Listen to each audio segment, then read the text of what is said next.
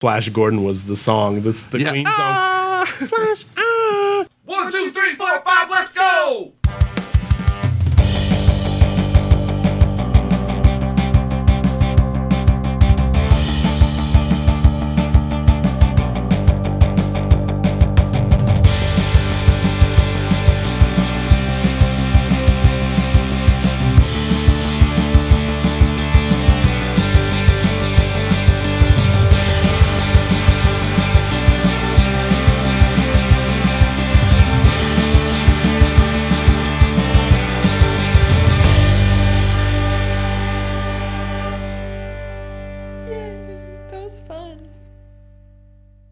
Sounds like a plan. All right. You ready to do this? Yes. Beaming to you from the Plastic Microphone Studios deep in the heart of Cajun country, this is your host, Hulk Boy from Hollywood himself, Jamie Ray, and this is episode 41 of Fave Five From Fans. If this is your first time joining us, then welcome. And if you're a returning guest, remember what we always say, no refunds. Now, let's get started. Welcome, Podcast Universe. We've got another thrilling episode lined up for you today. Today, I'm joined by Aaron Smith, the owner of Cajun Gamer, a local Lafayette store that is the place for tabletop gaming, LAN parties, comics, gaming computers, competitions, action figures, and card games. And I'm sure I left something out. We're here set up in his store today to discuss our Fave 5 action figure lines, and each of us has a slightly different take on what that means, and we're going to talk about in a minute. Welcome to the show, Aaron. Welcome. I'm glad to be here. So, why don't you tell us a little bit about yourself and about Cajun Gamer, this amazing store that has lots of cool stuff in it. Well, most of the cooler stuff actually came from my personal collection. Oh. And that was one of the caveats of being able to open the store. Everything that was in my man cave had to come out of the man cave and get our spare bedroom back. Uh-huh. And then, so... Is your man cave outside or inside? Inside. Oh, yeah. It is now the spare bedroom for when we have company. Okay. I was gonna. Do you have two? You didn't have two man caves, right? No, just one. Just one. Oh, Yeah. Is it a shared man cave? Like you walk in and this half is all the cool stuff, and this half is something else. Oh, it was literally taken up entirely with toys and video games and comic books. Displayed too and boxed as well. Boxed and attempted to be displayed. I feel you, man. My buddy Chuck has a man cave, and all it is from floor to ceiling those file folder boxes full of Star Trek stuff. Yeah. So no displaying going on. Yeah, when you have amassed that much of a collection, it's hard to display everything. So. Yeah. This is really great. Then that adds a whole new twist to how much cool stuff is actually in now, here. everything is for sale. That was the other. Oh, that was the other stipulation. And so I've had to part with some of my personal collection, but I don't mind because I kind of think of it as like a pay it forward thing. Yeah. So I want other people to enjoy, because I've enjoyed it for long enough. Right. So I feel it's their time to enjoy. Yeah. I get that. That's cool. And giving it to a good house, or it's going to a good house, I should say. Yeah. And but that was about 25% of the stock when I opened, but the rest was bought wholesale for retail. Okay.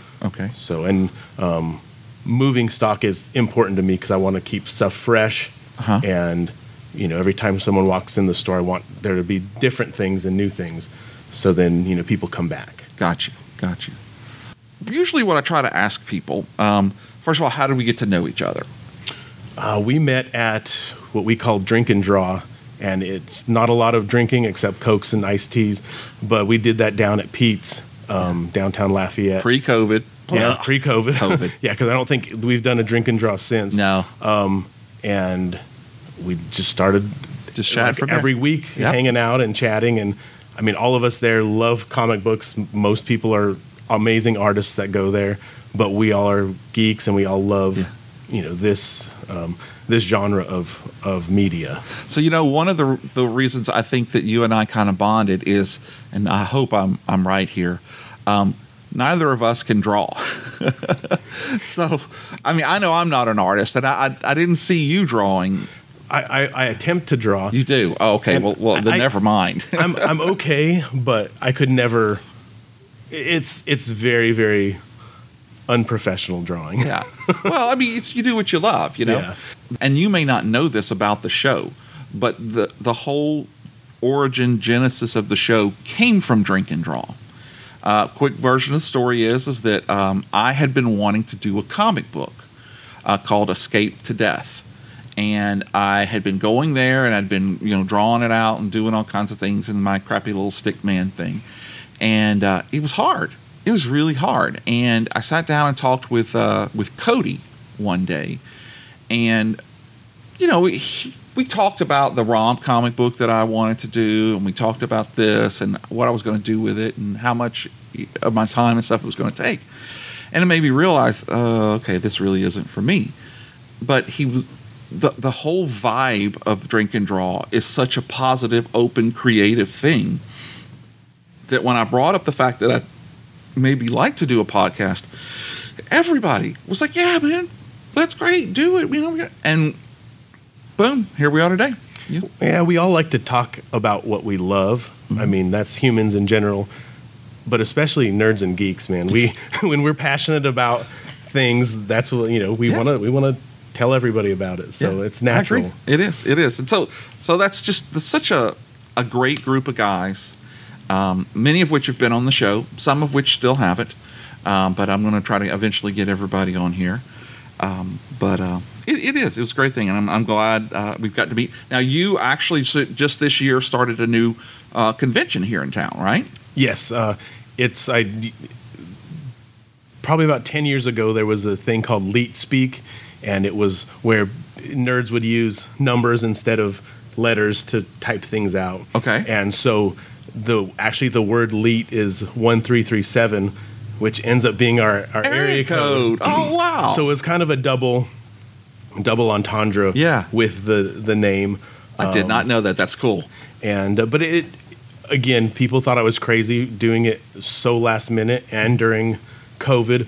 But we made sure everybody social distance as much as possible. Everybody wore a mask. Yeah. Nobody got sick because it was our community and we all know each other. Right. So we did it the right way and we did it safely. Yeah. And we had a really good turnout. And I can't wait to do it again this year. I guess we're already in 2021. You were generous enough to give Fave Five a table there. And we were able to talk to some people and whatnot. And I've got to tell you, it was really a great con, especially to consider that was the first one that you put on here. So bravo to you, man. You did a great job. Well, and I couldn't have done it without the community. Most of my endeavors are, a lot of hard work on my part. But after that, I've got to give it away to the community. And, the store is community supported. Yeah. The con is community supportive. The Renaissance Fete that we're working on is going to be community supported. Okay. So I can't take a lot of credit. I just, push and do what I can do. And then I have to, leave it up to the community to enjoy it. Yeah. So. Wow. That's great, man. So you've got a lot of these things going on. How would somebody find you on the worldwide interwebs?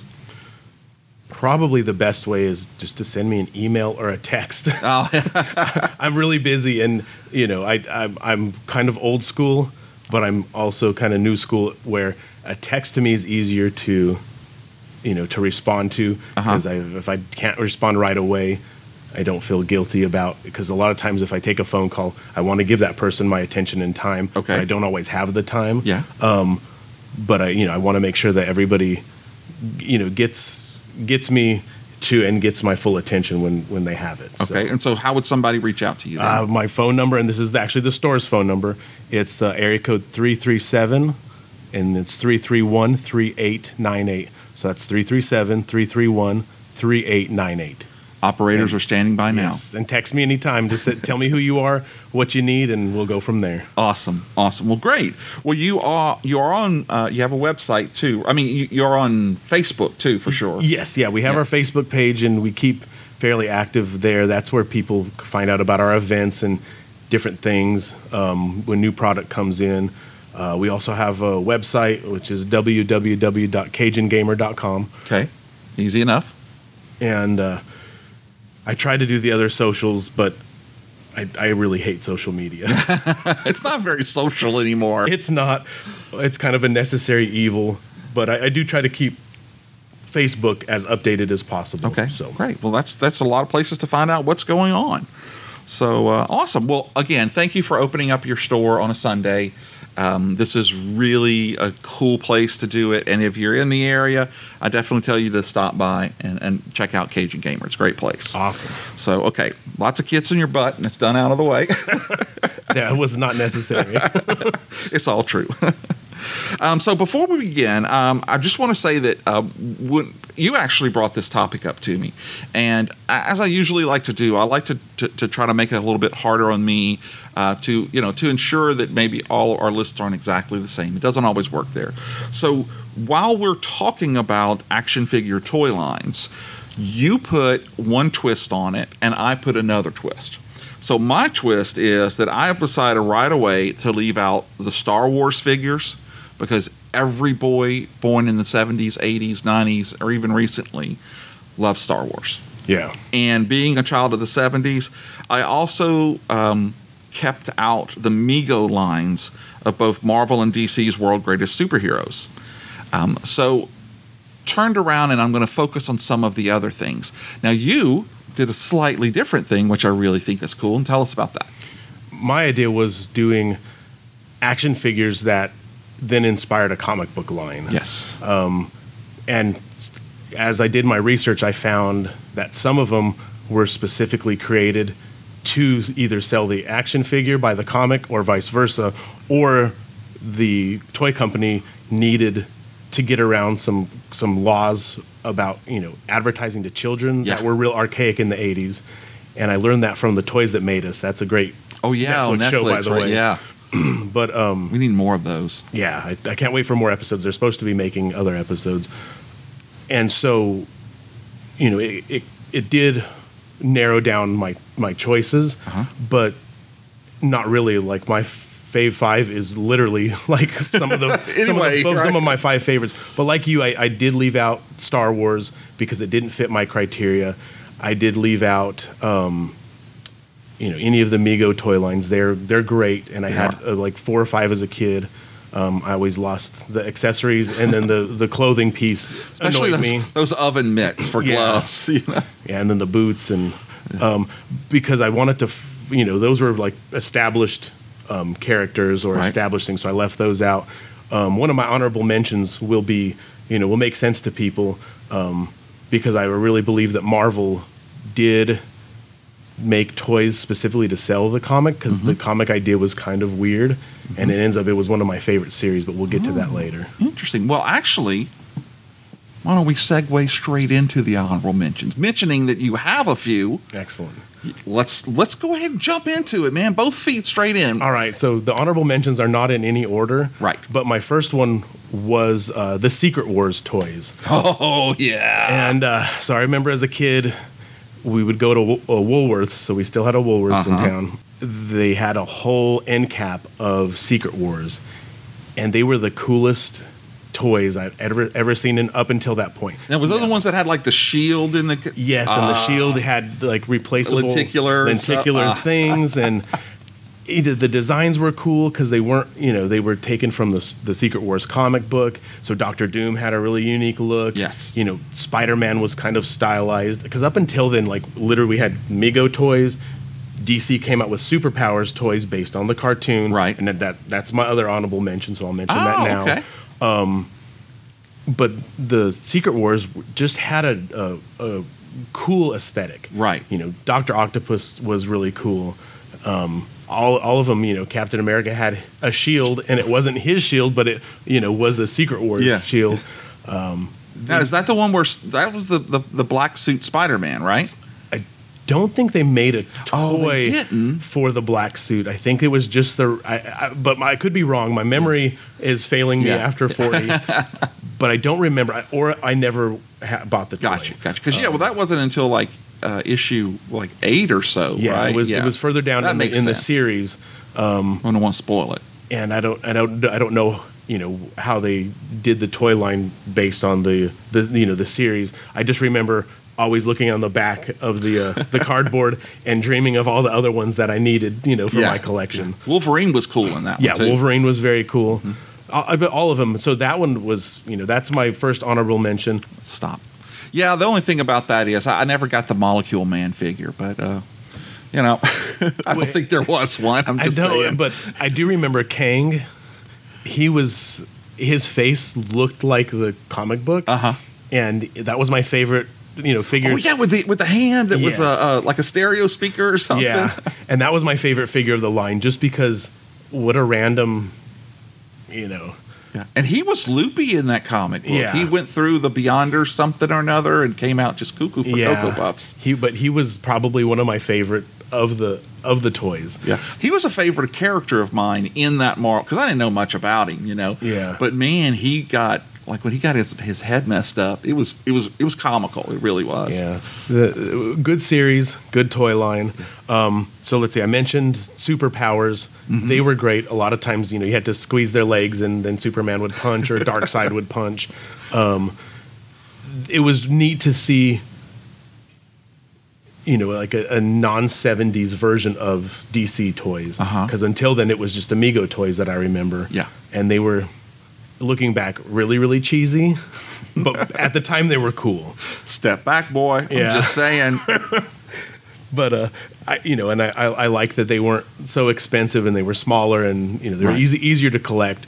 And then my other honorable mention that I have to talk about is Teenage Mutant Ninja Turtles. Now the reason why it's an honorable mention is because it was a comic book first. But man, when those toys finally came out, they were amazing. Yeah.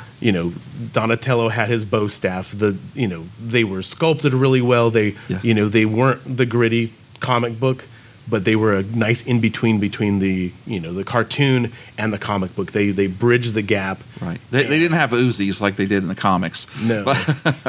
But they did a foot soldier, which was I don't know, but Teenage Mutant Ninja Turtles definitely needs an honorable mention because it was one of my favorite toy lines of all time. Well, it was a great toy line. It was a good toy line, mainly because the accessories. That always made it for me as a kid. If it had cool things like, weapons and whatnot, I was sold. Yeah. I loved they did the Universal Monsters. Yeah. I had those. And so, of course, they did Star Trek. Yeah. So I have to tell you, I went to a con down in New Orleans, and I stood in line. Man, I was in line at 45 minutes or so for Kevin Eastman, and I had brought my turtle Star Trek figure. I think it was Kirk. Yeah. And they came around and they said, "Look, Kevin's going to have to leave," And I was like, "Oh man!" He said, "So he's going to sign one thing, hold it out. He's going to walk down the line. He's going to sign it for you. No pictures. Sorry to have to be so rushed, but this is the way." And I was like, "Look, I don't care. That's cool." And so, sure enough, he's going, "There you go. Thank you. There you go. Thank you." And then he gets to me and he's like, "Oh, man, these were always a special secret of mine. Oh, I loved this one. Man, you've got good taste." And I'm just standing there going, and he signed it off. He says, "Man, thank you. I haven't seen one of these in a while. I love them. Okay, I got to go." And he kept signing off down the line. That's awesome. Yeah. So, anyway, that was really cool. I like the Turtles. That's a great champ. Really good. They came a little too late for me to actually play with, but the collectability, I mean, oh my God, they had so many variations and the ooze ones, and I liked isn't his name Krang? Yes. Yeah, I love that figure. That was cool. The little brain and the big cyborg body. I thought that was so cool. Well, good. Those are all great ideas. Great mentions. Can I squeeze in two more real quick? Well, of course. I've got plenty of room. So Micronauts was one of my favorites, and then Shogun Warriors. But I didn't get Shogun Warriors until later. It was a hand-me-down comic from a kid on the bus. But both of those, the Micronauts toys were... I never was able to afford them. They were a little bit more expensive. Okay. But I did love the comic books, and, going back and researching, the toys would have been right up my alley. And I did have some Shogun Warrior toys, but they were knockoffs of the giant robots. Yeah, yeah. And I didn't realize, I didn't put two and two together till way later in life when I started getting into manga and anime, that they were, the Shogun Warriors were supposed to be these giant robots from Japan that were, Americanized and they created this super team of robots. Yeah, yeah. But there were some die-cast toys that I got for my birthday from Kmart, and it ends up a couple of them were in Shogun Warriors, but one the Japanese name was Mazinger, and and they were from that Japanese toy line. Oh wow! But it was really neat. So they weren't knockoffs, but they were just ones that weren't in the comic book, so you weren't familiar with them. No, they were knockoff toys. Oh, okay. Because from what I understand, the Shogun Warriors toys were 12 inches. Yeah, they were big. They were really big, and there was a lot of plastic on them. Yeah, and these were small, less than 6-inch die-cast versions. And it was definitely a knockoff. Kmart always ended up having some really bad knockoff toys, but there were some of my favorites from when I was a kid. Some of the most memorable. Man. I do too. Jeez. And TG&Y. Y'all ever have TG&Y? We didn't have a TG&Y in Colorado. That's where I got most of my toys. So my favorite Shogun Warrior, I just have to throw it out here, is actually not a Shogun Warrior, but it's the Godzilla that the fist would shoot off of, and he had the Gene Simmons tongue of fire. Yep. I was like, what a great toy, man. Yeah, I guess it wasn't popular when I was a kid, but I don't remember Godzilla toys as a kid. And then all of a sudden, when the movies were Americanized, you start seeing all these really cool and then Godzilla. He had a cartoon, and I think that really made it take off. And because I would have loved, because I loved dinosaurs as a kid, I would have loved Godzilla toys. It would have been so cool to have them fight all the other toys I had. And there'd be scale, especially for like little Star Wars figures. Yeah. Well, man, that is some great honorable mentions. I like that. Thank you. All right. What's one of your honorable mentions? Well, I actually have some different ones. I have two. Okay. A lot of these, funny enough, actually came from Kmart. Mm-hmm. So I had a paternal grandmother, my father's mother, who I would spend a lot of time to, and we would go to Market Basket and do her grocery shopping, and then go next door to Kmart, and I could pick out a toy. And so one of the toys I remember loving to get were the Heroes in Action figures. And they were from 1975, 1976. They came out from Mattel. And are you familiar with these? Okay, so they're all these differently posed. Most of the time they were like army guys, and they would go on a base, and you could push the lever, and it would like throw or twist like it was going to throw a grenade, or it would shoot its Tommy gun or anything like that. And those were great, and I loved those. But then they came out with the SWAT figures. I lost my mind. And if you look at it, most of them are the same characters, just repainted blue and maybe with something different. But it didn't matter because it had a van, and you could put a couple of figures in it and drive it around. And oh my God, I love those toys. And I forgot about them until I started doing this. And I remember because you could get, there was no bad guys. It was all the heroes. And so you could get them and make them fight against the other toys. So, I just absolutely love those. The Heroes in Action. And my first honorable mention is probably going to be one that's going to cause a lot of stir-up. And I'm just going to say now, chill. They're my favorites, and that's just how I'm going to do them. But my number one honorable mention is actually going to be the G.I. Joe, A Real American Hero figures. I was a kid, 1982. I was 12 years old. I was at that exact point. The cartoon was out, the comic book was out, and the figures were out. I didn't have a ton of like the vehicles or any of that stuff, but I was able to one by one get each of the Lady J and the Snake Eyes, and just loved those figures, especially when you would talk about the motorcycle that had the Gatling gun thing on the side of it. Oh my God. I can remember my grandmother had like this corduroy comforter on her bed, and it was brown, so it was perfect to make it look like sand dunes. And oh man, I would ride it all the time. Just loved it. So I know that G.I. Joe, and I'm just making a guess here, is probably on your list, and probably higher, and probably be higher on most everybody else's list. But it's my list. So there you go. Yeah, and taste is always subjective, and we have to appreciate other people's tastes. Yeah, you're right. You're right. Okay, that's it. We're done with our honorable mentions?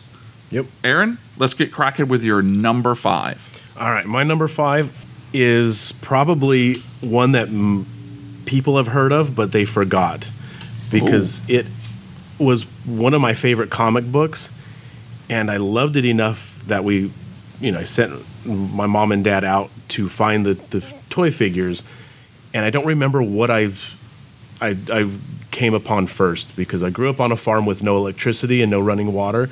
So wait. Really? Absolutely.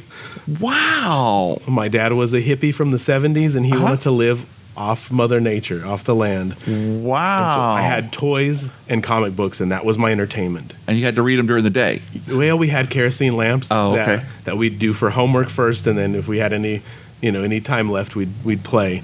But mainly during the day. So did you? And the reason this really fascinates me because I have another friend and former guest, Evan Carter. He grew up on, I believe he told me it was a dairy farm, and it was not to that extreme, but just about 2 people that I've known and y'all both grew up on farms. You with no electricity. When did you get electricity? I would probably have been 86 when we first moved back into town from the farm. And how old were you at that time? I was probably 7. 7. Yeah. Wow. That's cool, man. That's cool. Okay, I'm sorry. So that's why toys and comics were such a big part of my life, because that's, I didn't have TV. All the kids at school were talking about how cool Knight Rider was, and I had no idea, and so I had all these real obscure things that nobody else was into. Yeah. But so that my number 5 is Crystar, and the comic was the saga of Crystar, and my mom came back from town, and she got me Crystar and my brother Magmar. And again, Crystar had a removable crown, a sword, a shield, a cool story. Now he was blue? He was blue with bright red. Okay. Captain America, old school Captain America boots, knee highs. And the brother was red because he was volcanic or something. Yeah, and he was already mutated, so he looked like, he had volcano spouts coming out of him. Yes, I remember those. And then there was an evil wizard that we never could find at Kmart. With one eye, right? Yeah, he had his mask kind of went over half of his face. But then I found the comic book, and I loved, and I think I got up to issue 7 or 8, and they started to take the story to where they were trying to meld it into the Marvel universe. Oh, really? And the Nightcrawler is one of my favorite. And only because he's a Catholic superhero, so that's true. He fits in my wheelhouse. But and the cover of Crystar was literally Nightcrawler himself, poofing into existence in this green background into their realm. Wow! Because they lived in this special realm where the elements ruled, and so it was kind of neat for me to see one of my favorite X-Men being woven into this, what I thought was a fantasy story. Right. So the Marvel Universe did try to, move, but it didn't last. It's less than a dozen issues, right? I think it went to 12 issues. Oh, it did. Okay. Yeah. Okay. But it was probably, super obscure. I wish I would have saved my toys, because going back trying to buy them on eBay now. Oh my gosh. A new in package is in the $300 or $400 for a single figure. Wow. You can get some loose, but I really would love to get some, pristine ones in the package, because the packaging was really exquisite. The artist that they had paint was really good, but all kinds of good artists worked on it. When it first came into Marvel Fanfare was the first time they introduced the and I think Remco paid Marvel to try to to get to sell the toys. It was either they used the toys to sell the comic or vice versa. Right. But Walt Simonson did the first Crystar on the Marvel Fanfare. Oh wow! And do you remember Marvel Fanfares? They were I remember. Cheap little almost promo books that Marvel and then would because give out. it got replaced by Marvel Age, if I'm not mistaken. And so Marvel Fanfare was a 35-cent comic when they were 65 cents. But I remember getting that Marvel Fanfare, and just Walt Simonson's art still rocks my world to this day. He's probably one of my favorites. And so for him to have done the Crystar, and it looked like Thor at the time because he was on the Thor series. I was like, yeah, this is for me. Yeah. So I always love the fact, if you ever put together that Thor 337 was when Beta Ray Bill showed up and Walt Simon was his first one, and we're in 337 and Yurkon's 337. I remember like 2 years ago, and I've lived here. Remember 2 years ago, I had a copy of it for whatever, and I happened to pass by, and I was like, 337. Yeah, that's awesome. I love when things fall into place. Yeah, serendipity. Good old Beta Ray Bill. Yep, that's one of my favorites. So you'll have to help me out. The dad who was Christar and Magmar's father, right? They were brothers. I'm not sure. I really don't remember a lot about. Okay. I really would like to go back and reread the comic series because their dad was like half and half. I think so. Yeah. He was an elemental that had, and maybe Magmar's evil was like manifesting in his volcanoes. But every character had an element that they were kind of. Yeah, there was one that was green crystal too. I don't remember who that was, but no, man, that's excellent. I think their dad was called Feldspar. I think, and he was blue with like red volcanic looking arms and legs. Oh, and he's like he almost looks like a little dwarf. Yeah. And he was short, and I think that's how the story went. Oh, and wasn't he there was like a half and half, and then he had an evil and a good son. And wasn't there like a crystal babe and a fiery babe? Oh too? yeah. Oh yeah. You have to have those 80s babes. They were naked. Well, hey, don't take that from me. Don't take that from 11-year-old me. That's debatable. But so Christar, amazing comic book, amazing toys, good memories for me. That's a great number 5, man. You're starting out strong. I like that. So my number 5 is completely different from that. So when I moved out from Alexandria to a small town called Ball, there was a house next door to us that was Mr. Cockrell and his wife. And then there was a small stream. And by small stream, I want to say it's at certain points it was maybe 12 inches across. At the most, it was 3 feet. But you could walk through it. And I loved that creek. I would take my Fisher-Price adventure people down there to that creek, and it would be the ocean. There'd be a crash in the helicopter where you would pull the little trigger and it would grab and every once in a while one of the floaters would get away from me and I have to like run after it and catch it, and I would spend hours out there. I had the Daredevil skydiver, so you would it was a real parachute guy, and then you throw it up. Shout out to Chuck. He got me one a couple of years ago, and nice. He proudly flies in the man cave. The whitewater kayaker was a favorite.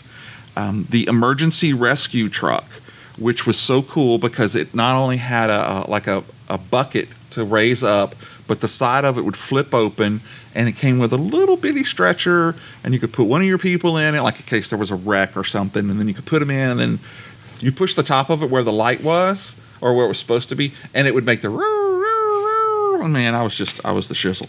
And then they would come out with the space people, but the Alpha probe and they would have some that were green sparkle see-through, and I was like, man. But I have so many fond memories of playing with those toys. And there is a whole, subgenre out there of people who still collect them and still sell them. I saw on eBay not too long ago that someone had uncovered the Daredevil skydiver, a complete, unopened end cap of them. Oh, wow. And he was selling them one at a time. And I was like, oh. And I almost got it. And then Chuck gave me an open one. That's a service to society when people do that. Oh, what? Man. Find an old complete box full of awesome toys. Yeah. Just mint, man. Just mint. Anyway, that's my number 4. Aaron, why don't you inform us of your number 4? All right. Number 4 is G.I. Joe. Real American hero. Or the tall one with the kung fu grip. Well, mine was the Real American Hero. Now, my dad remembers the old G.I. Joes. So this was kind of a bonding thing with me and my dad. Oh, yeah. Because my dad liked fantasy enough, but he didn't really, he was into comic books in Vietnam, but he, was trying to be an adult, and that was, for kids stuff. But he really got into G.I. Joe. No, not as much as he got into Thundercats. For whatever reason, Thundercats hooked him from the day we watched that first cartoon. That is amazing. And, if I rode my bike super fast home from school, he would leave for lunch, and we'd meet, and we'd watch Thundercats, and he'd go back to work for the afternoon. And but G.I. Joe was, he remembered him when he was kids. He could tell me about his army stories then. Yeah. But G.I. Joe is definitely probably, in my top 10, obviously, because it's in my top 5. But the comic book was awesome. And later on in life, I found out that it was Larry Hama that did everything. All praise to Larry Hama. And Larry is one of my heroes. He is a fantastic person. Sometimes they say don't ever meet your heroes. Meet Larry. That's what I've heard. Everybody that meets him in person says he's just as awesome and genuine as you would expect from these characters that he created. Because I really don't think, who was it, Kenner or Mattel that did G.I. Joe? I can't remember. It was Hasbro, actually. Hasbro. I really don't think the Hasbro execs took too much thought into these new G.I. Joes. Mm-mm. They were trying to, make a cash cow from the old and from the name. And from the cartoon. Because they were, it was like this whole trifecta of, hey, we can advertise this in different ways and make you want to buy more. Well, I do remember at the end of the cartoon, they gave Marvel credit because I think Larry wrote, I think he created all the modern G.I. Joes. Of them. And so Snake Eyes and, Destro and all the really cool ones that were almost comic book heroes. Yeah. And villains. And cool villains. I think it was him that really fleshed the universe out and told the story. But you got to say that Herb Trimp made the look of it from those first few issues. I loved those. And I can remember the very first one had like a really stiff cover. It was made out of like something regular. Something different than like a cardstock almost. Yeah. Yeah, I'm trying to remember back. I have all these issues in long boxes somewhere. Yeah, I have lots of issues too. I didn't have time to go, pull them out for this podcast, but I definitely will now because reminiscing about this stuff really makes me. It gets your juices flowing. Oh yeah, man, I've got to go through 50 long boxes to find these, but I'm gonna do it. But yeah, G.I. Joe was just the story was cool. Every kid loves and it was different all the time. Yeah, it was always something. And the comic book was close enough to the cartoon, so there was enough similarities where it was one big constant G.I. Joe, and plus they were cheaper than most other toys. Mm-hmm. So when we were poor, my mom could sit there and bargain with us and say, well, you can get 2 of these or 1 of these. I'll take the 2 because that'll bring me into one of my other faves. But they were the expensive toys, so we ended up getting more G.I. Joes than anything. Yeah. But I'm not sad because G.I. Joes were cool. Honestly one of my cool. favorites. Yes. The cartoon was awesome. The comic book was awesome. The toy was amazing. You have very good taste, sir. So not to put you on a spot, okay, did you have a favorite Joe? Well, let me ask this. Did you have a favorite toy G.I. Joe? Yes, and I don't remember the name of it, but it came out in the later times, and it was the snake guy. What was it? I don't remember his name. The not Destro, but the Serpentor. Serpentor. Oh, because he had the big like gold mane, and he was awesome. And that was one of my favorite. That was the G.I. Joe movie, I think, is when they introduced him. Yeah. And I was super into G.I. Joe at the time. And it just, that was, and it was the coolest part of the lore for me. Yeah. The movie had come out. The movie was amazing.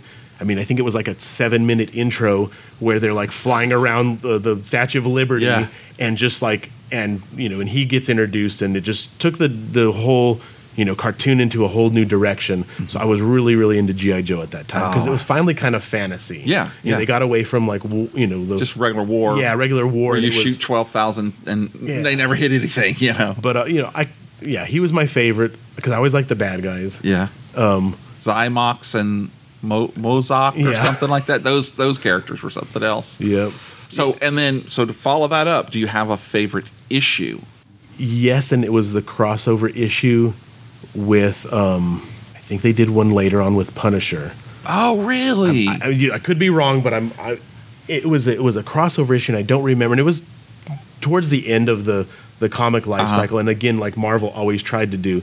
I don't think G.I. Joe never went to Star Comics, the little offshoot. Right. But I think there was a crossover. It was either, I want to say Punisher or Daredevil. I could be completely wrong. Yeah. I've known to dream things. And I know there was an Archie meets the Punisher crossover, but that was really like recently, like last 5-10 years. But other than that, like no really, comic books were comic books to me. They were like what I consumed as entertainment. So I loved them all, like really. But if I remember right, then there was the crossover. That was my favorite one because I loved crossovers when the Marvel Universe collided with other things. I was all about that. That's awesome. Mine has to be issue 21, the one that has no dialogue, no text in it, the whole team. Larry did it. It's the one where Shadow Storm and Snake Eyes meet, and Lady J ends up saying, I love it. That's one of the comics, the very first time I ever saw Larry, that's the comic book that I brought to get signed. Yeah. You know? And when I saw him at that show down at the St. Tammany Collector Show, he was there not too long ago before COVID. Damn you, COVID. Right. I bought one of the reproduction figures that they had re-released not too long ago of the original figures and had him sign that. And I was just, that's awesome. Yeah, he was that's cool on my guy. bucket list to meet Larry. Yeah. Yeah. And once all the inoculations and the vaccines and everything go, I think we're going to get back to it. I think it'll be different, but I think we're going to get back out there. Yeah. I'm hoping. Maybe that'll be a goal for my con. Maybe in 2 years I'll have Larry Hama, I'll pay him Kevin come down as a guest. It would be my honor. Yeah, he's cool. He's very down to earth. So definitely. Okay, well that was a great number 4 for sure. So my number 4 is actually a cheat. Okay. I did say that I'm not using the Migos, and I'm not using the Migos. But there was a little company called LJN that made 8-inch figures with cloth uniforms, and they were on cards. And again, this goes to my love of SWAT. Yeah. My brother actually, have I ever told you about my brother? No. So my brother's 2 years older than I am. He served in the Marines, and then when he got out of the Marines, he was at 29 Palms in California, and he ended up joining LAPD, and he has been with them ever since, and right now he is a sniper on the LAPD SWAT team. He's a real American hero. He is a real American hero. He Thank you for your service, sir. So he and I would watch SWAT on TV, and our grandfather was a Louisiana State police officer, and so there was all this, this blue bloods, going around. But anyway, I love this toy line, and you could get the individual guys like Hondo, Street, Deacon, Luca. Then you could buy an accessory pack that had like M16s and even a little bit of walkie-talkies. But then, again, you could get a SWAT van, and your figures would fit in the SWAT van, which I absolutely loved. But mind-blowingly for this one, because I knew when you talked about this, I was like, I know that those toys are going to be in there. And I have some now. They're not my originals, but I have some now. But I was amazed to find out that there was actually a play set.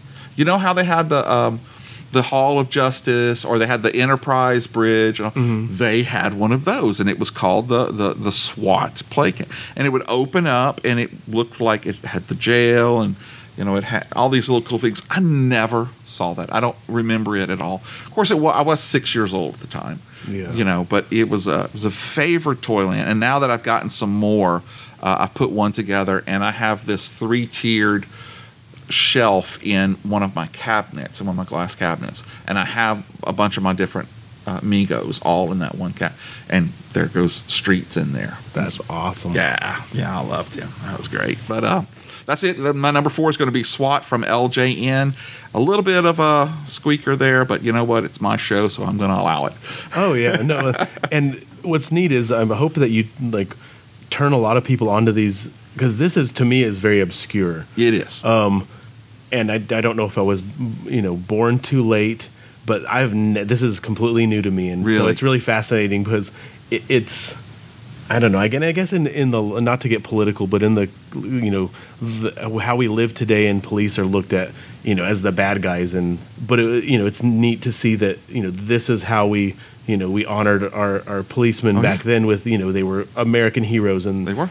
And now, it's just, so this is cool. I really like that pick. Oh, cool. Well, I'll have to remember the next time I come see you, I'll bring one of them. Oh, I would love me. to. Yeah, I'd love to they're see cool, them. and they're exact Mego size. Yeah. And you could get Starsky and Hutch, from I think it was Mego at the time, but you could play Starsky and Hutch, and he had a car. I know that there was some crossover. Yes, there was some crossover play in that. How fun! And I could, oh God, I can actually remember my SWAT guys capturing the Joker at one point, because I had a Joker toy as well.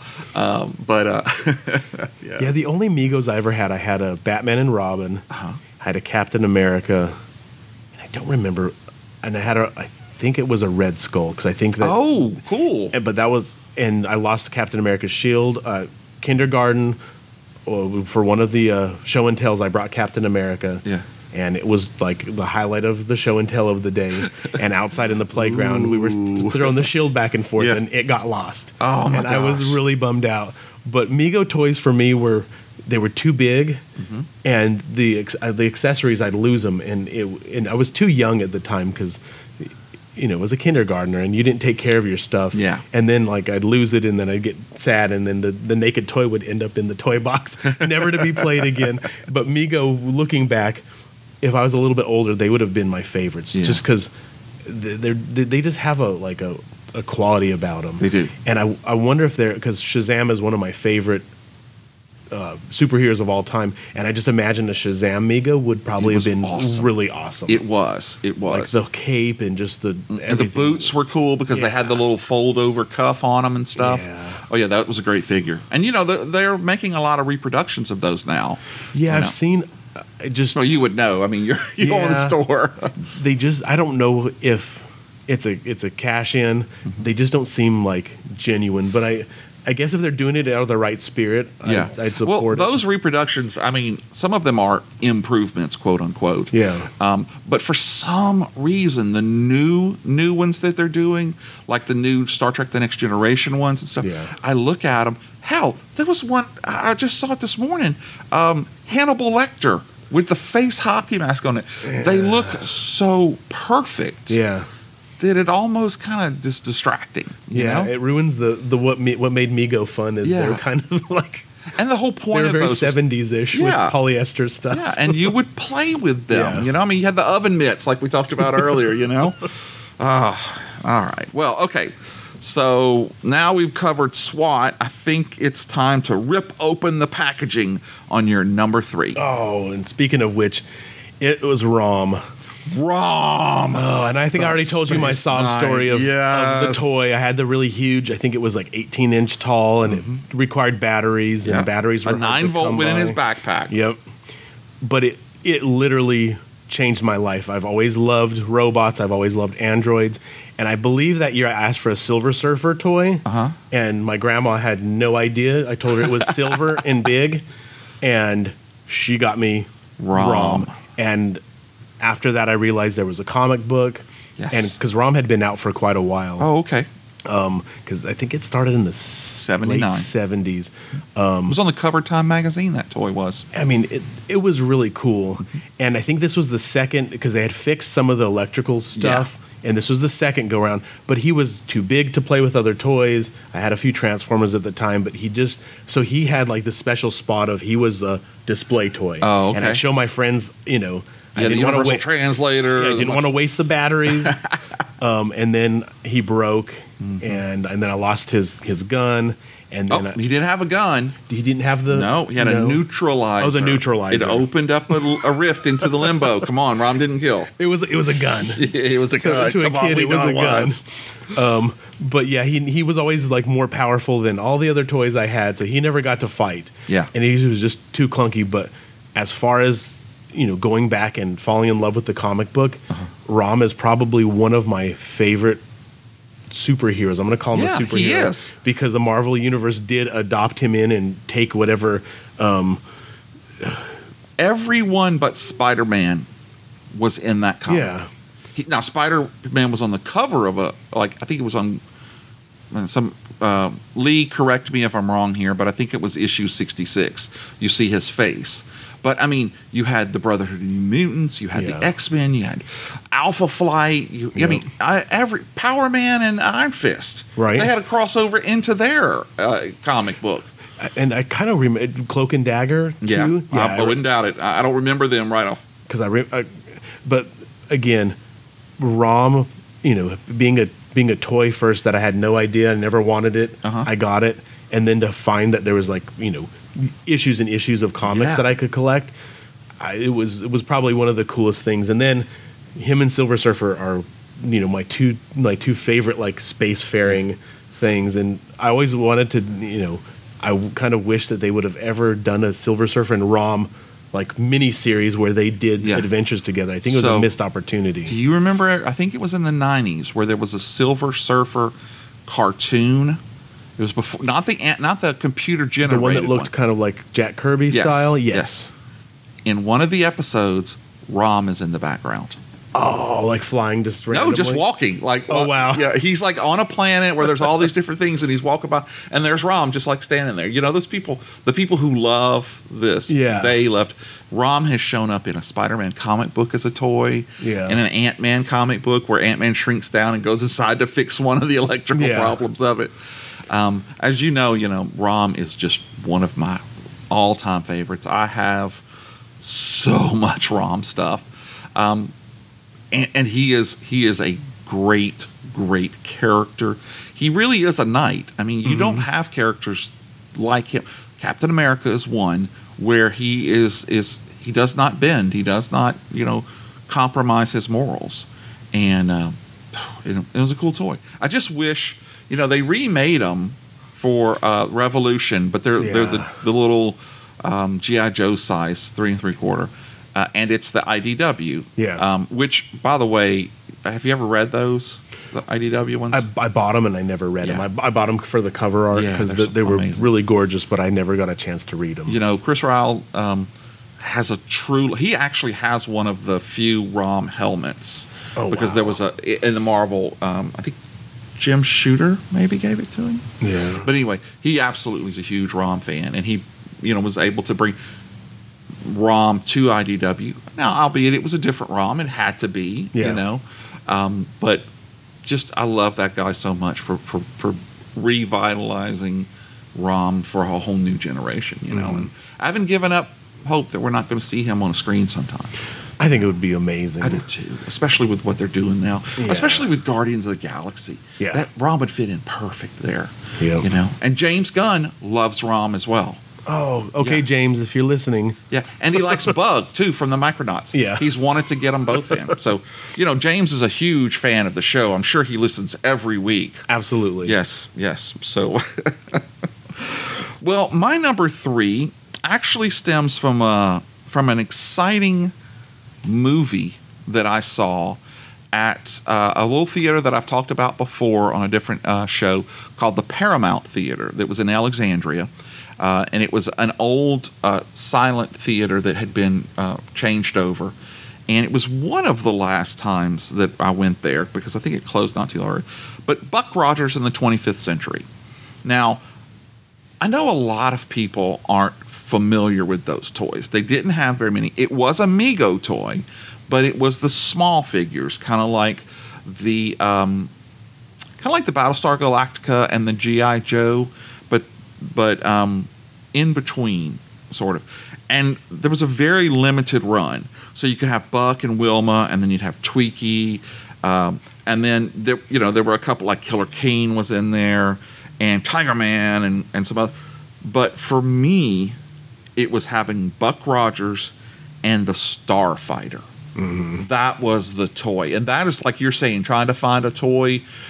This thing's like $1,200 mint in the box. Yeah. But I see people who sell reproductions of the nose cones on eBay, and the reproductions are like $20 or $30 each, Yeah.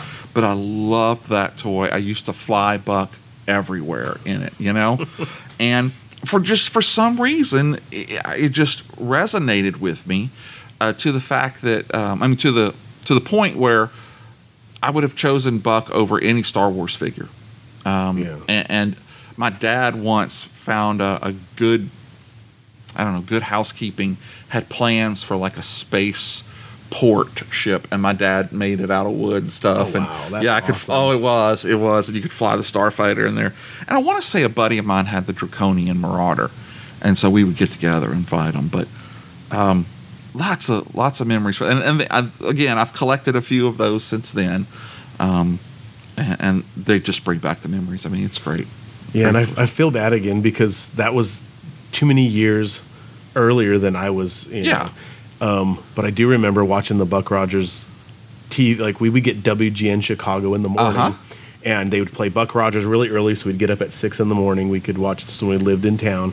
We could watch Buck Rogers, and then like both Voltrons would come on, and then I'd have to go to school. Yeah. But every morning I got like Buck Rogers and both Voltrons, and it was just a good year of my life. Yeah, like some of the best entertainment. After not having any cartoons or anything, I got like really good.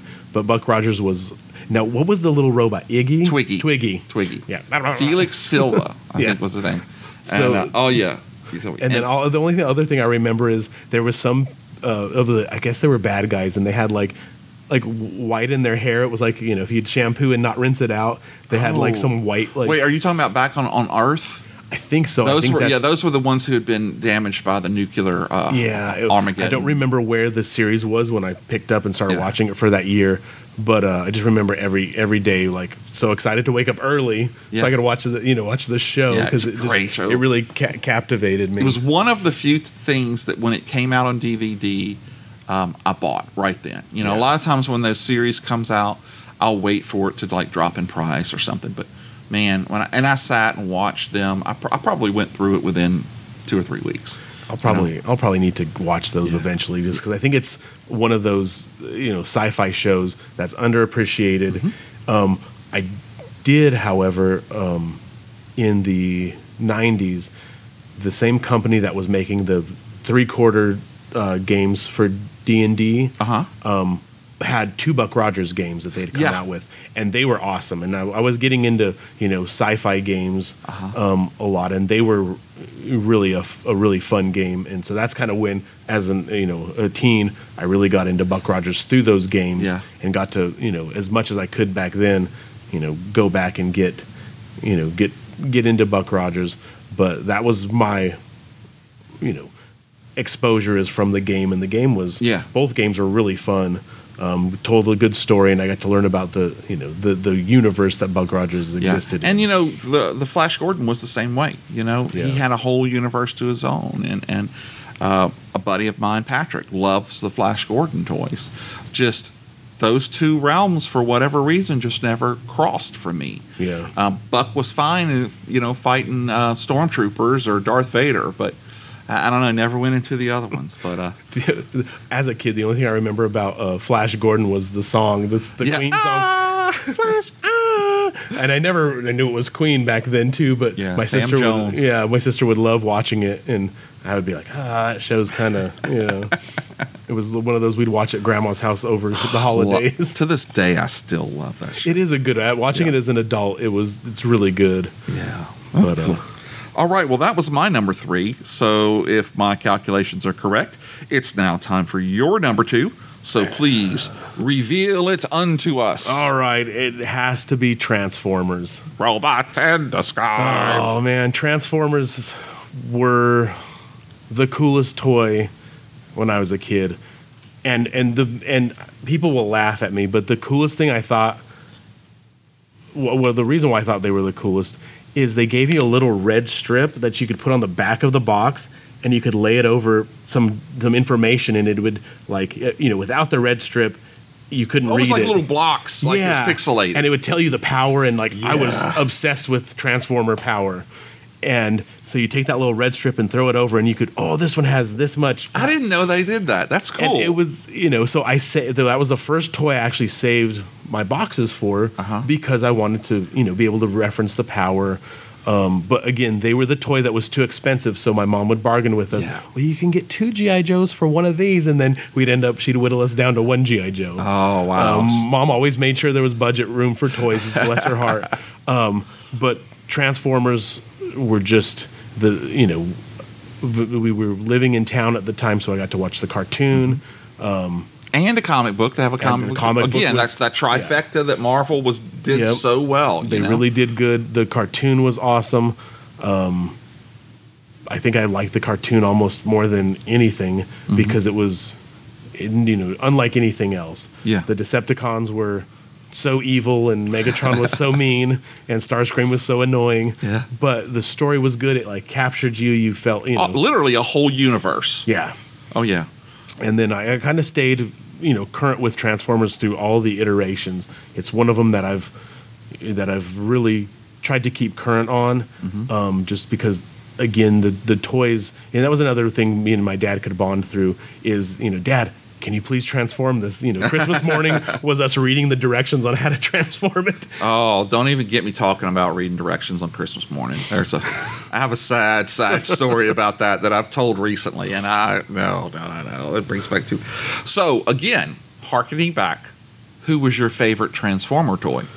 Oh man. Okay, so there was a mail order thing that you could do. You could clip, I don't remember what it was. You clipped something off the back of the box. Proof of purchases usually, yeah. And then you could mail order them in, and they'd give you a discount. And I had just got a chemistry set, and I got a real microscope. Well, they made a microscope. It was a 3-part transformer that would transform into a microscope.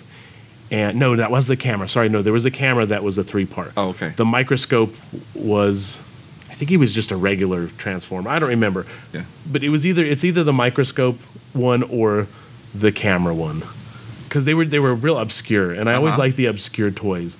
But the microscope guy would use his microscope as a shoulder cannon. Of course he would. And it was his power level was amazing. His attack was good guy or bad guy? I think he was good. Oh, that's surprising because you like the bad guys. Yeah, but he was like the bad boys. He was so unique and cool, and if I remember right, you could look in his little microscope and see stuff. Just don't look in the wrong way because he'll shoot your eye out. Shoot your eye out. Yeah. but I'm pretty sure the camera one, it was a 3-part, and it would transform and it would make a camera. And I think his name was Shutter something. Yeah. Shutterstock.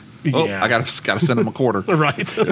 But either of those two, because they were cool, no other kid at school had them. Yeah. That's what's important too. Yeah, was all the kids were able to afford the boombox ones, and then I had the little janky microscope, but he was so but nobody cool. else had him. Nobody else had him. Oh man. A buddy of mine, Lee, who actually has the ROM website where there's tons of information about ROM, his appearances, all these crossovers and everything. We did a show about the toys we never got, and his honorable mention was Astro Train. Yes. Yeah. He had wanted that one. I think that's a 3. It changes into 3 things. Yeah, Astro Train was you could do a space shuttle, a train, and then a hybrid form of that had a train with wings. Oh yes, because those are so aerodynamic. But yeah, the Transformers had just some really neat designs, and again, if you watch the Toys That Made Us, you get to learn how Transformers was almost just a mistake. Yeah. They tried to, they literally were scavenging ideas from a bunch of other intellectual properties from Japan and buying the rights to the design, and turning it into a Transformer. Yeah. And Marvel was huge part of, actually, making it legitimately in the universe. Right. Because they were, taking ideas from Japan and toy designs. Wow, just because that's amazing. They needed it to transform, and got to make the cheddar. Yeah, and so there's a lot of toys. There's a Robotech toy that's identical to Jetfire. Oh, okay. I think I know that. And in Jetfire, actually could transform 2 ways. He could, his nose cone could go down with his arms out. Yeah. And he could fly around, or you could actually transform him into a jet. Oh, that's cool. And that was at the time it was a Macross was the. Yeah, I've heard of that. And so so they bought whatever licenses they could for America and turned them into a Transformer. Yeah. But Transformers is my second favorite. Wow, I'm going to say, man. Oh, okay. Well, my number 2 is a toy that would make you stronger, that would make you faster. I'm, of course, talking about the $6 Million Man, Colonel Steve Austin, or civilian pilot Steve Austin, if you're just watching the first movie. That's right. He was Oh, well, that's a discussion for another time.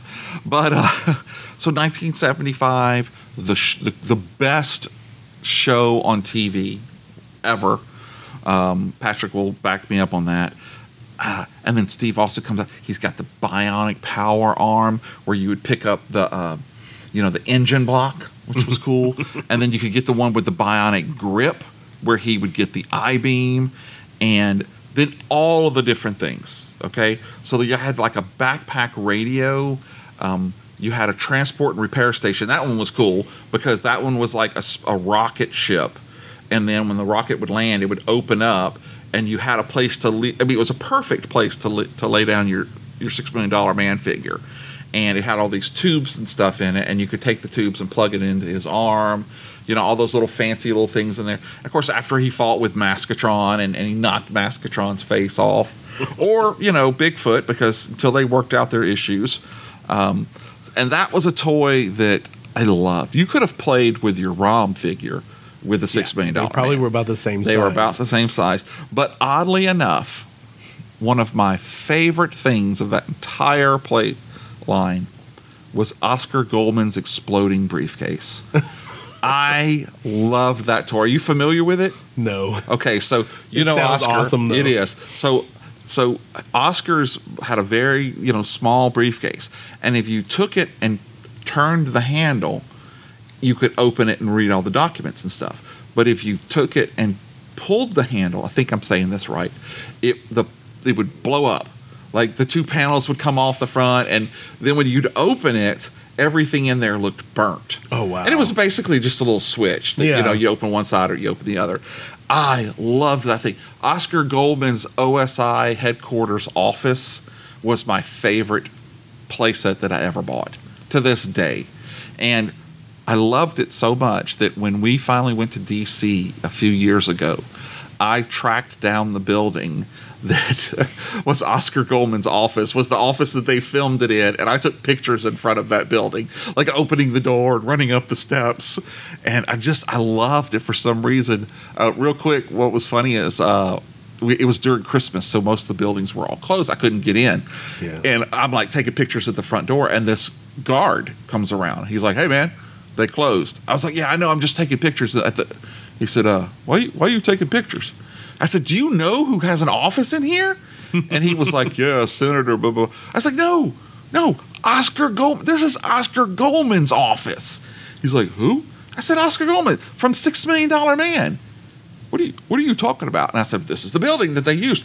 "Man, are you serious?" Because he was about my age. I was like, "Yeah." He said, "I worked here 4 years. Nobody told me that." I'm like, "I'm telling you, man." That's awesome. So I have a lot of bionic toys. The only thing that I still have from back then, oddly enough, was a sheet of the Bionics tattoos and stickers. And I don't know, I found it when I was going through a bunch of stuff. It was stuck in a book. And it must have been in the right place or whatnot, because I opened it up and there they were. I could probably use them today. Right. But anyway, $6 Million Man, the perfect toy line. Oh, yeah. But oddly enough, not my number one.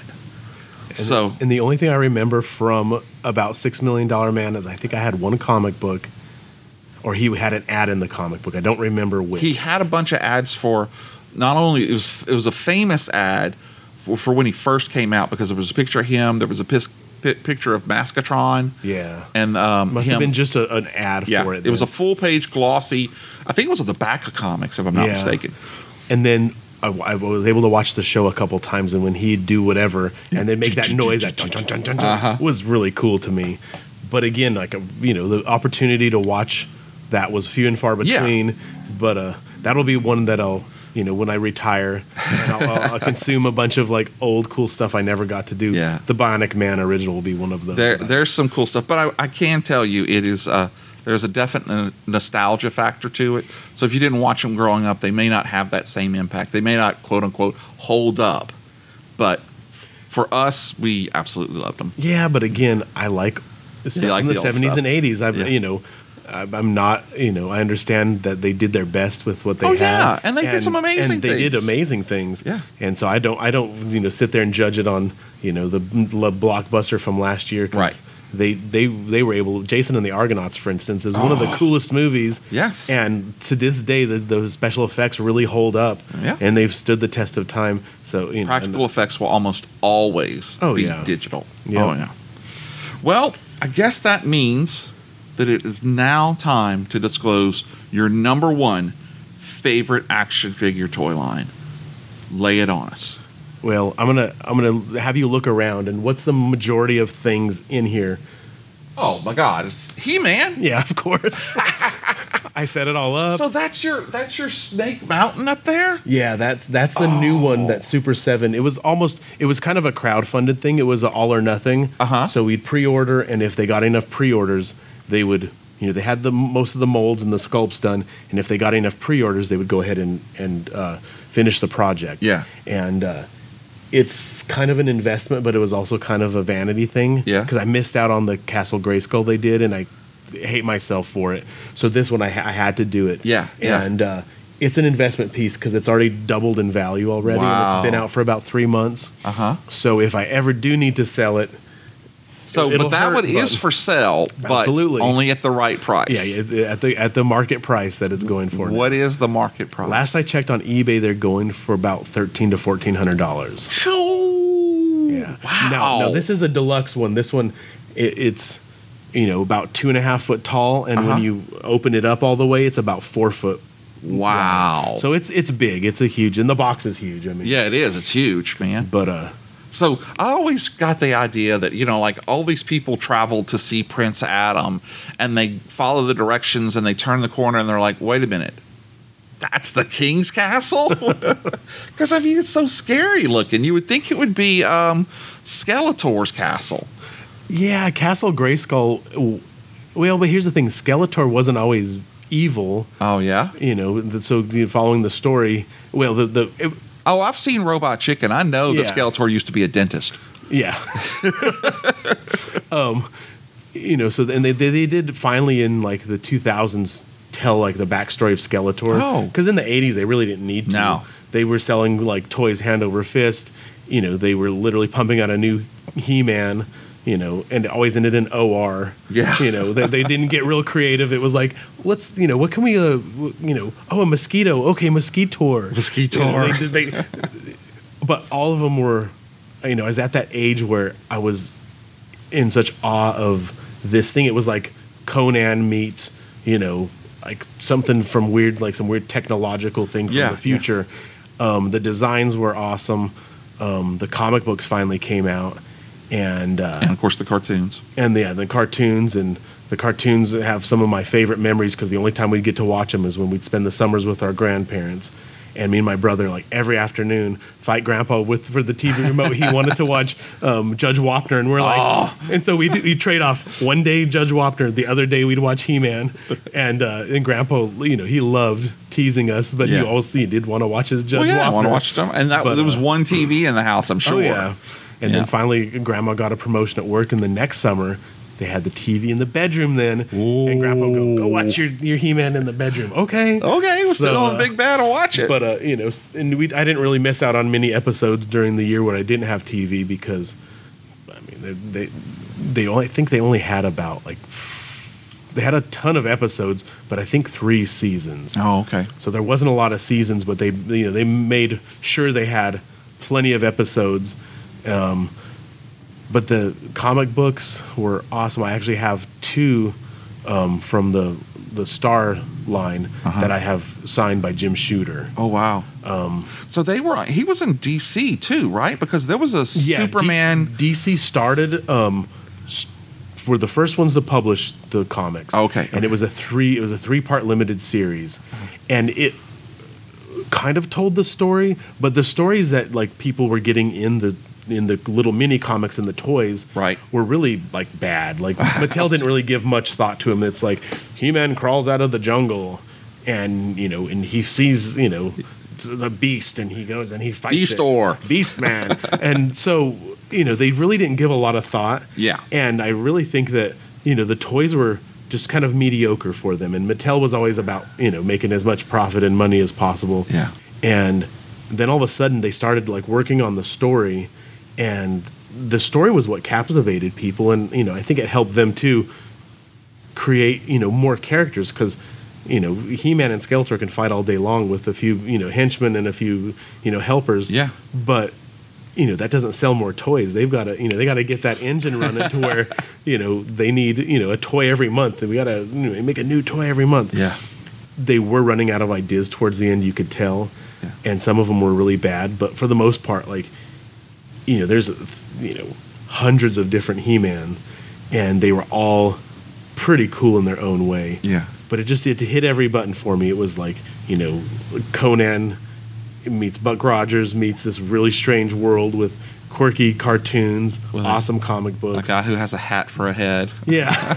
and then who doesn't love Skeletor? Skeletor's one of the his laugh. most iconic villains, That's something else. So I loved the DC series from Mike Grell called The Warlord. Yes. And I can specifically remember they had a line of Warlord figures that were exactly like the Masters of the Universe. And I like to think that we're friends, and I like to think that we're both, level-headed people. I hated the He-Man figures. I actually did not buy the figures because they were shaped that way. I kick myself now because he has the cool helmet with the eagle feathers, and he has, the sword. But they just looked so weird. To me. And they were weird. I mean, you look at the design of the originals, and you wonder how this ever worked. I do. I think that. But the 80s, that's all I have to say was the 80s, man. I remember the 80s. And then the cartoon was really, it kind of had a little moral at the end, like G.I. Joe. Like cartoons taught us 80s kids good morals, how to be good people. And it just, resonated with kids, and then the cartoon, the commercials were all in your face. Literally towards the end, the middle of the Sears catalog for Christmas was 7 pages of Masters of the Universe stuff. Wow, yeah. So you had no choice but to, if you were my age at the time, you were surrounded by it. Yeah. And but it just, all in all, that still is one of my favorite toys of all. It's my favorite universe, and they've so much modern pop culture has little references to it. World of Warcraft has tons of references. Oh, really? Okay. Any pop culture totally gives its due to Masters of the Universe just because how influential it was. Yeah. And it is. It's again, I'm a huge Robot Chicken fan. They go to Masters of the Universe all the time. Now you did mention that Skeletor was a dentist, but the story from Robot Chicken was they created their own, and he was called Molar, the dentist, and he had Skeletor on the chair trying to extract teeth. I'm saying I put it together. Yeah. Okay. And they actually they made that figure. They made a figure that it was a San Diego Comic-Con exclusive that had Skeletor in the chair and then Molar with the little pliers. Really? I didn't know that. I had a couple and I sold them. That's cool. Because people were like, "Oh, this is really funny," and then they did. They knew it was from Robot Chicken. Yeah. All Seth Green and those guys, man, they're they're amazing. It's so good. But yeah, that's my number one. It was just that's a great choice, and a lot of people will agree with you. Cooler than Transformers to me, because it was kind of like Conan, and Conan was something that you couldn't watch. It was very rated R. Yeah. So this was as close as we could get to Conan, but it was just and it was so quirky. That was what I think really kept it going. Is it was quirky. The figures were kind of weird looking. They had weird names. There was so many of them, but it was just a neat. But my favorite figure was Stinkor. He was the one that looked like a skunk, right? And he literally smelled like a skunk. They sprayed something in the plastic as they manufactured him, and he stunk. Oh my god! And it didn't stink like a skunk, but it really stunk. It was bad. I like the one that was like a moss tree or something. Yeah, Moss Man was cool. Oh wow! Why didn't I think he would be called that? Moss Man. All the good ones were man, something man, and all the bad ones ended in OR. That's funny. And then there was a group, and I saw it over here, and it reminded me the Hordak. That was one of those where there were a bunch of them, right? Well, so the Horde was introduced for She-Ra. So they wanted to make Mattel wanted to make a line oriented for little girls, and so they created Hordak to tie in She-Ra into the big Masters of the Universe. Okay. But Hordak ended up being more popular for boys. And so then because they had Hordak, they wanted She-Ra too. Oh. And so I remember I had like 4 or 5 She-Ra toys, and I was not ashamed at all. No, why not? Because then I could play with my little girl cousins and, and here, play with this one. And because Hordak and his minions were really, really cool toys. Yeah. Oh, that's cool. But what was funny is Mattel knew enough marketing-wise to make the Hordak, the evil ones, look like He-Man. So they were like in the same mode, and they really cross-promoted them, but they were made for She-Ra. Oh, okay. That's because the She-Ra line was, a little slimmer. They were taller. They had like My Little Pony hair, like real hair. Oh, okay. They came with brushes, so you could brush their hair, and swords and glitter stickers all over them, and they were real. Really trying to make it. Oh, this is a product for little girls. Yeah. But I didn't care, man. I was like, She-Ra's cool, man. I'm gonna get her too. That's cool. Well, that's a great one. Like I said, I think many people will agree with you that that's their favorite as well. So it's funny that we've talked about comic books a lot, because my favorite toy line had one issue of a comic book, and it was drawn by Jack Kirby. Oh, wow. Yes. It's a series that first started the toy series started in 1975 from Mattel. And it was called the Professional Agents Crime Killers. Okay? It's Big Jim. Okay, Up to that point, Big Jim was a basketball star, a karate kid, all this stuff. Well, they decided we're going to do something. And they got Jack to do all of the boxes. Every one of them is drawn, for the figure. And so they take Big Jim, and they rebrand him as the Big Jim Commander. And it's Big Jim's Pack, P-A-C-K, an acronym for the Professional Agents Crime Killers. And so he would have a wolf pack tattoo, very stylized, very instantly recognizable on his left hand. The first ones that came out, he had a blue sweater with the white wolf pack, this cool shoulder holster with a silver gun. He had the backpack, the belt with the same logo on it, and a communicator, a big wrist communicator that would plop open, and you could see the stickers inside. And then later on, they came out with the Big Jim Gold Commander, and then later they came out with one of the strangest toys. It was the Double Trouble Big Jim, and he had this solid thing of hair, and you would push a button and his face would go from normal to mad. And then you'd push it again and it would go back.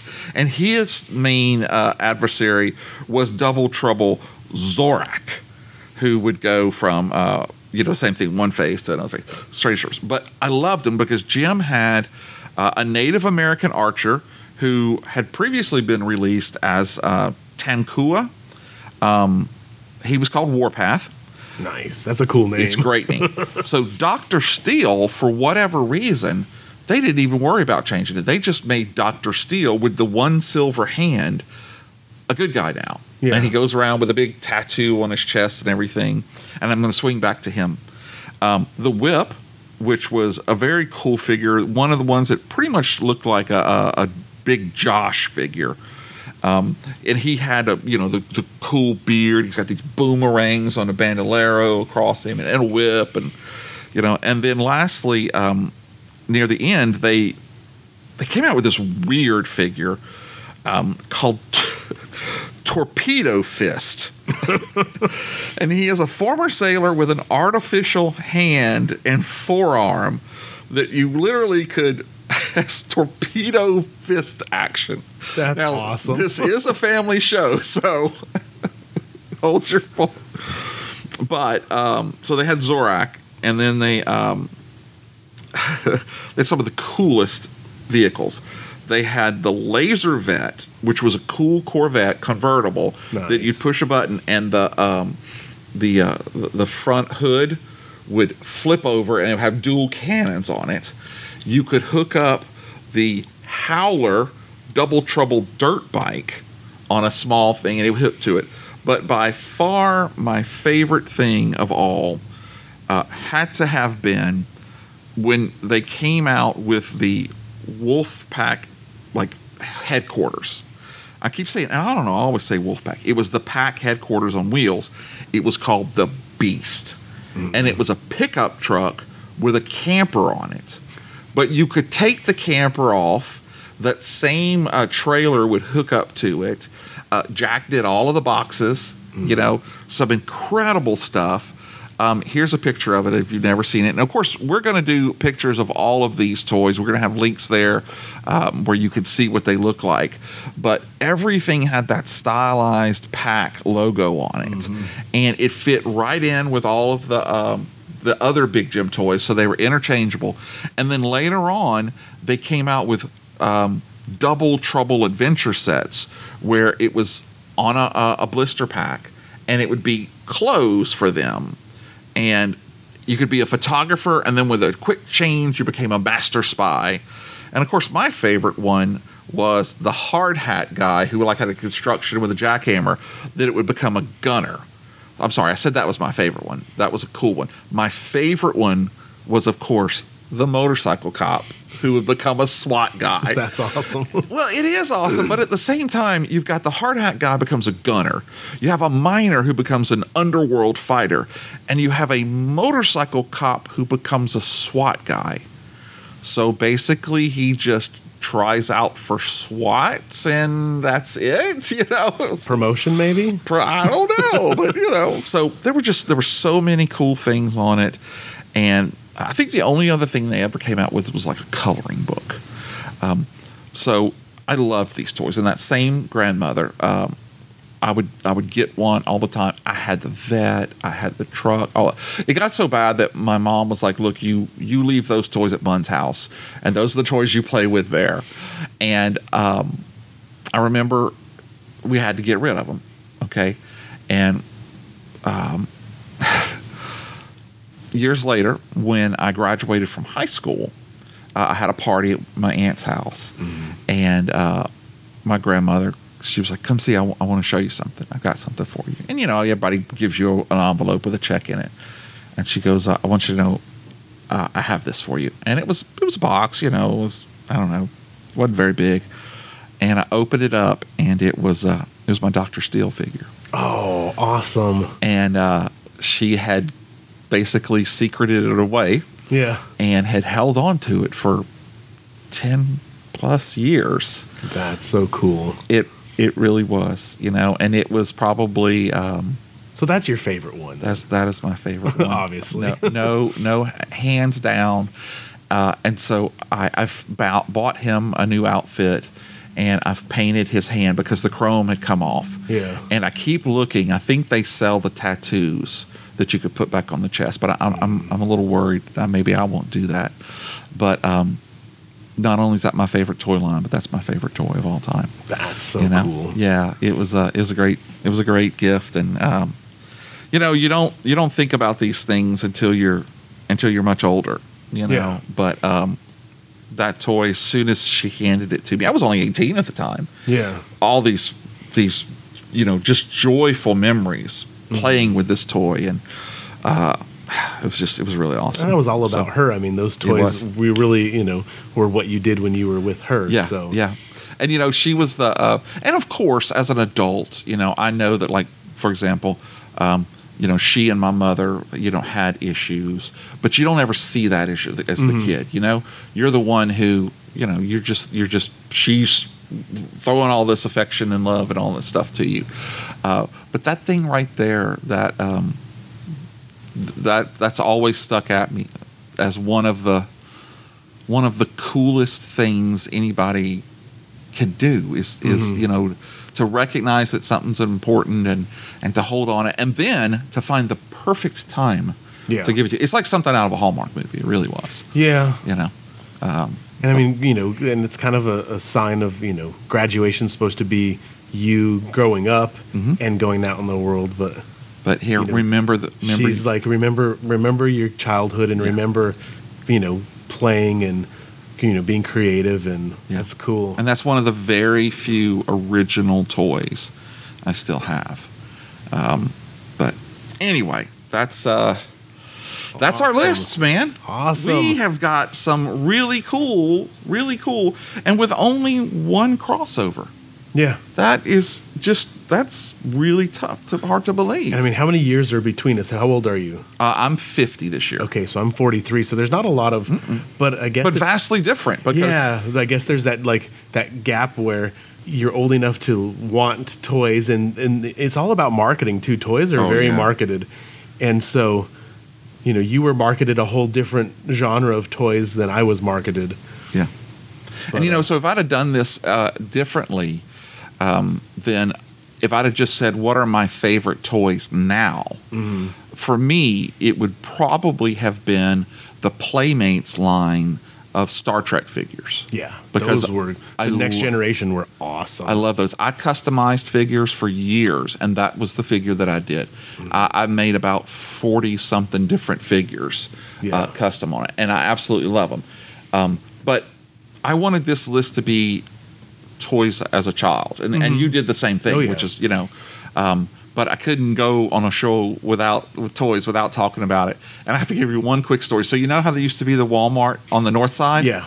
So me and my buddy Chuck went to that place because we used to go because you were always looking for the Thomas Ryaker figure or the the hard stuff to find. And it was right after the Generation figures. Well, not right after, but the Generation figures had been out for a while. And I want to say that Chuck called me and said, "You've got to get down to this Walmart right now." And we get there, they had every figure marked down to $0.25. Wow. The transporter was like $5. The shuttlecraft was like $3. We literally got 2 buggies and filled them up with toys. Like $17, right. or something. It was the look. I could still see the woman's face as we push up with it, and we're like, "They're $0.25 each." What do you want? Right. And, oh man. Oh, God. They're such a good because the sculpting wasn't perfect. No, but it was. You could tell which character they were. Exactly. That's what I was going to say. Nowadays, a lot of the toys look like statues. Yeah. Back then, they had a lot of playability. You know, and then they had. The classics that came out later, and you had the bridge set, and all these, really cool toys. So I just couldn't go the episode without mentioning the Did you ever have any of the Mego Star Trek toys? Yeah, I did. Yeah. I did. Yeah. I had. I remember a older friend that his mom would babysit us. He had a couple. Yeah. He had like Spock and. I'm sorry. When you say toys, I thought you meant like the phaser and stuff. No. Yeah, I had some of the figures too. Mr. Spock was one that I had. Yeah. And I want to say I had a Klingon too. But toys, they had it. It's one of my favorite toys. Was the phaser game where you would set up these little reflector things and you'd shoot basically a flashlight phaser on them, and I love that. I actually have. That's one of the few pictures I have of me on Christmas morning opening that toy, and then I have the $6 Million Man Mission Critical device. But nice. Yeah. So, do you have any of your toys still from when you were a kid? No.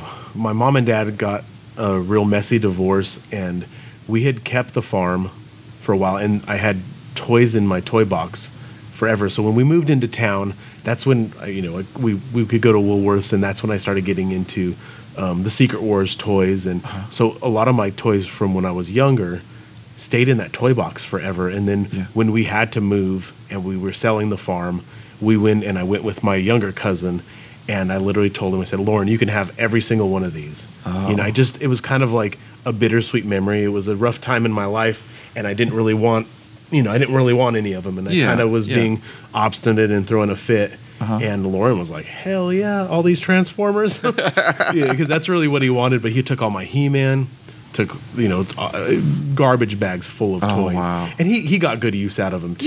Yeah. So they went to a good place, but from what he did with them, I'll never know, because I asked him a couple of years later, what did you do with this? Because some of the Star Wars figures, when the Phantom Menace had come out, people were like, "Oh, old Star Wars is worth some money." Yeah. And I was like, "Lauren, what did you do with all those?" "Oh, I don't know. I gave them to another younger cousin." Well, to be honest, so we kind of pushed them onto their under our. That's younger. what toys are supposed to be. We've made them collectibles. Yeah. But toys are supposed to be opened and played with. Yeah. You know, and that's the great thing about these toys here is that we all remember them because we had adventures.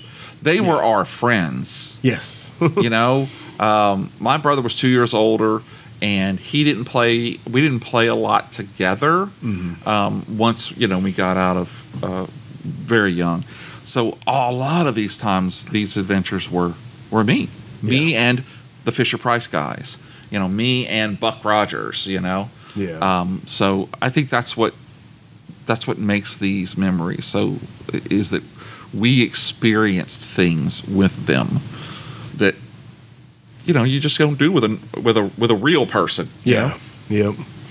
Yeah, and one of the most important things that kids can do is play and imagine and sit there. I love watching my brother's kids sit there and make the noises and they're Hulk and Hulk smash, Yeah. and they play and it reminds me of me and my brother when we play. Yeah. Well, one other question I was going to ask you, of course, they are making Masters of the Universe toys now, but is there a figure that has never been made that you would like to see made? I mean, I know virtually they've made every single thing. Yeah, and it's getting to a point now where they've made everything. And there was up to a certain point, and then they finally did make it, and I have a copy of it. But when the Tron movie came out, I was obsessed with Tron. And they had made some little 3 1/4 figures. Yeah, and you could see through they them. were clear, and they had the little disc that glowed in the dark. And I always wanted, especially when they did the new Tron movie, I'm like, why doesn't Disney make toys? Well, Diamond Comics, Diamond Collectibles finally just made toys, and they actually made all the older figures. Oh, did they? I didn't know that. So kind of my dream came true, and they some of them were exclusive to Walgreens, but I have all of them now, and they're really neat because they're kind of like a matte gray with like a real deep, nice glowing blue for Tron, and so they made them look exactly like awesome. The movie. Yeah. Because the toys that we got were. They were see-through, and they tried their best. Yeah, but these new ones look really, really well, and so I have them all. They're at home, and they're all not at the store. No, I have a couple that I had extras of that I'm selling. Yeah, but just so like a toy that I finally really I had always wanted. Yeah, finally came out, and they did a really good job with them. That's the cool. Diamond Select toys are always phenomenal. Oh yeah, and I'm friends with a couple people on Facebook that do the. One of them's from Scotland, and he does all the sculpts. Oh wow! And so so sometimes I'll be like, "Yeah, man, I got that toy, and it's really, really good. Great job," because he's really proud of the sculpting that he does. That's awesome. So, if you had a toy that was never made, what would yours be? Oh, that's easy. I would want Starshine 2, the Brandy figure for Rom, the Space Knight to have. Oh, yeah. So the gold one. So I really so the first Starshine, she had the in the comics, she had like the diamond shaped head. Yeah. Okay. And then Brandy, after Starshine died, Brandy got with Dr. Whatever, the bad guy, and they melded them together with magic. Yeah. And then in one of the annuals, I think it was the annual with anyway, no, I'm putting that together wrong. That's when she gets pulled out. But anyway, once she's fighting a bunch of dire wraiths, she bursts out, all the starshine comes out of her, and her armor changes. So that's the one that I would want. Would be that one, and I would it would be okay. I would almost rather it be sculpted like Rom with the straight arms and the weird little hand grips, But I always thought that Rom should have another Space Knight. Yeah. The only other thing that you really could play with this figure would be the alien xenomorph that came out around the same time. That was around the same scale.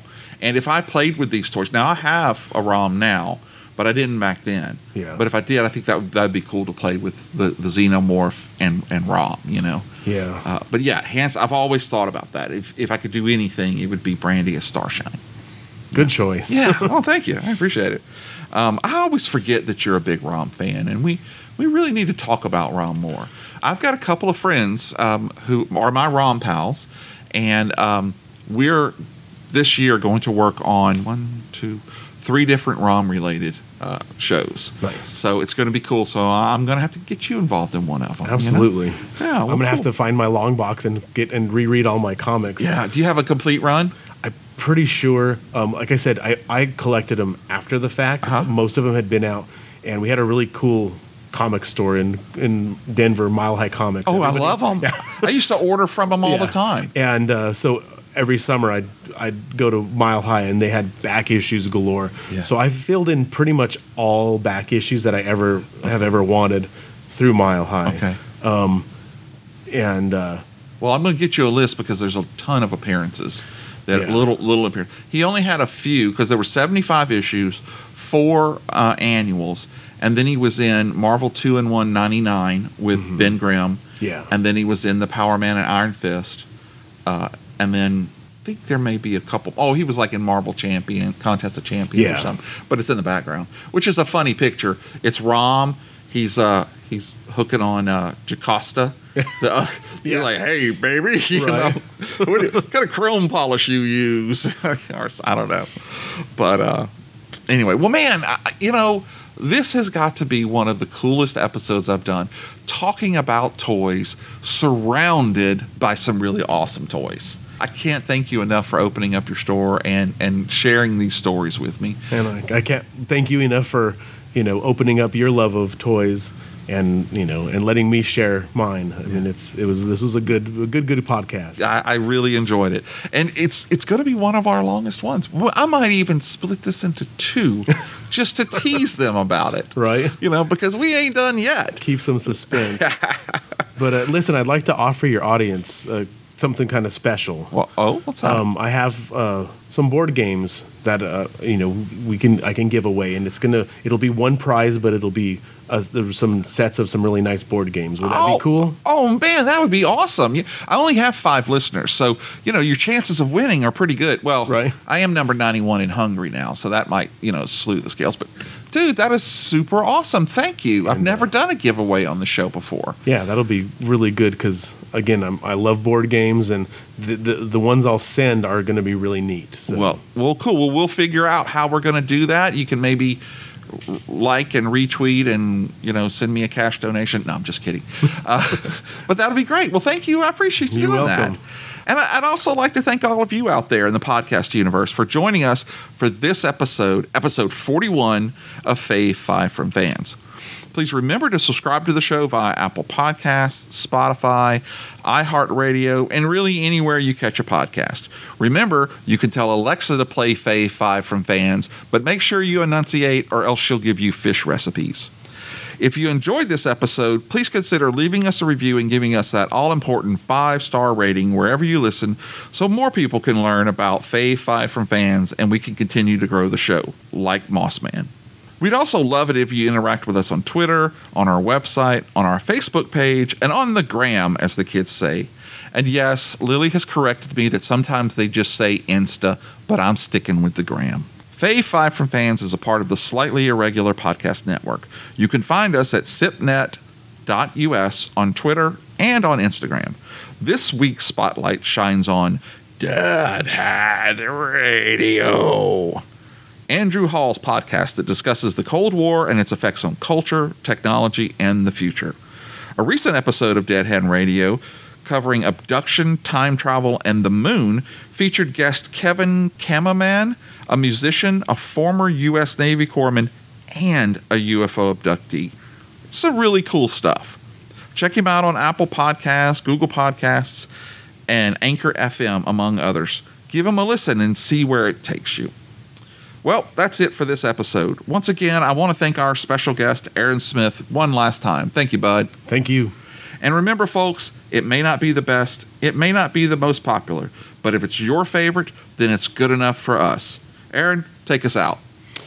All right, y'all, come see me down at Cajun Gamer and come buy you some stuff. Yeehaw! This is Hulk Boy from Hollywood signing off.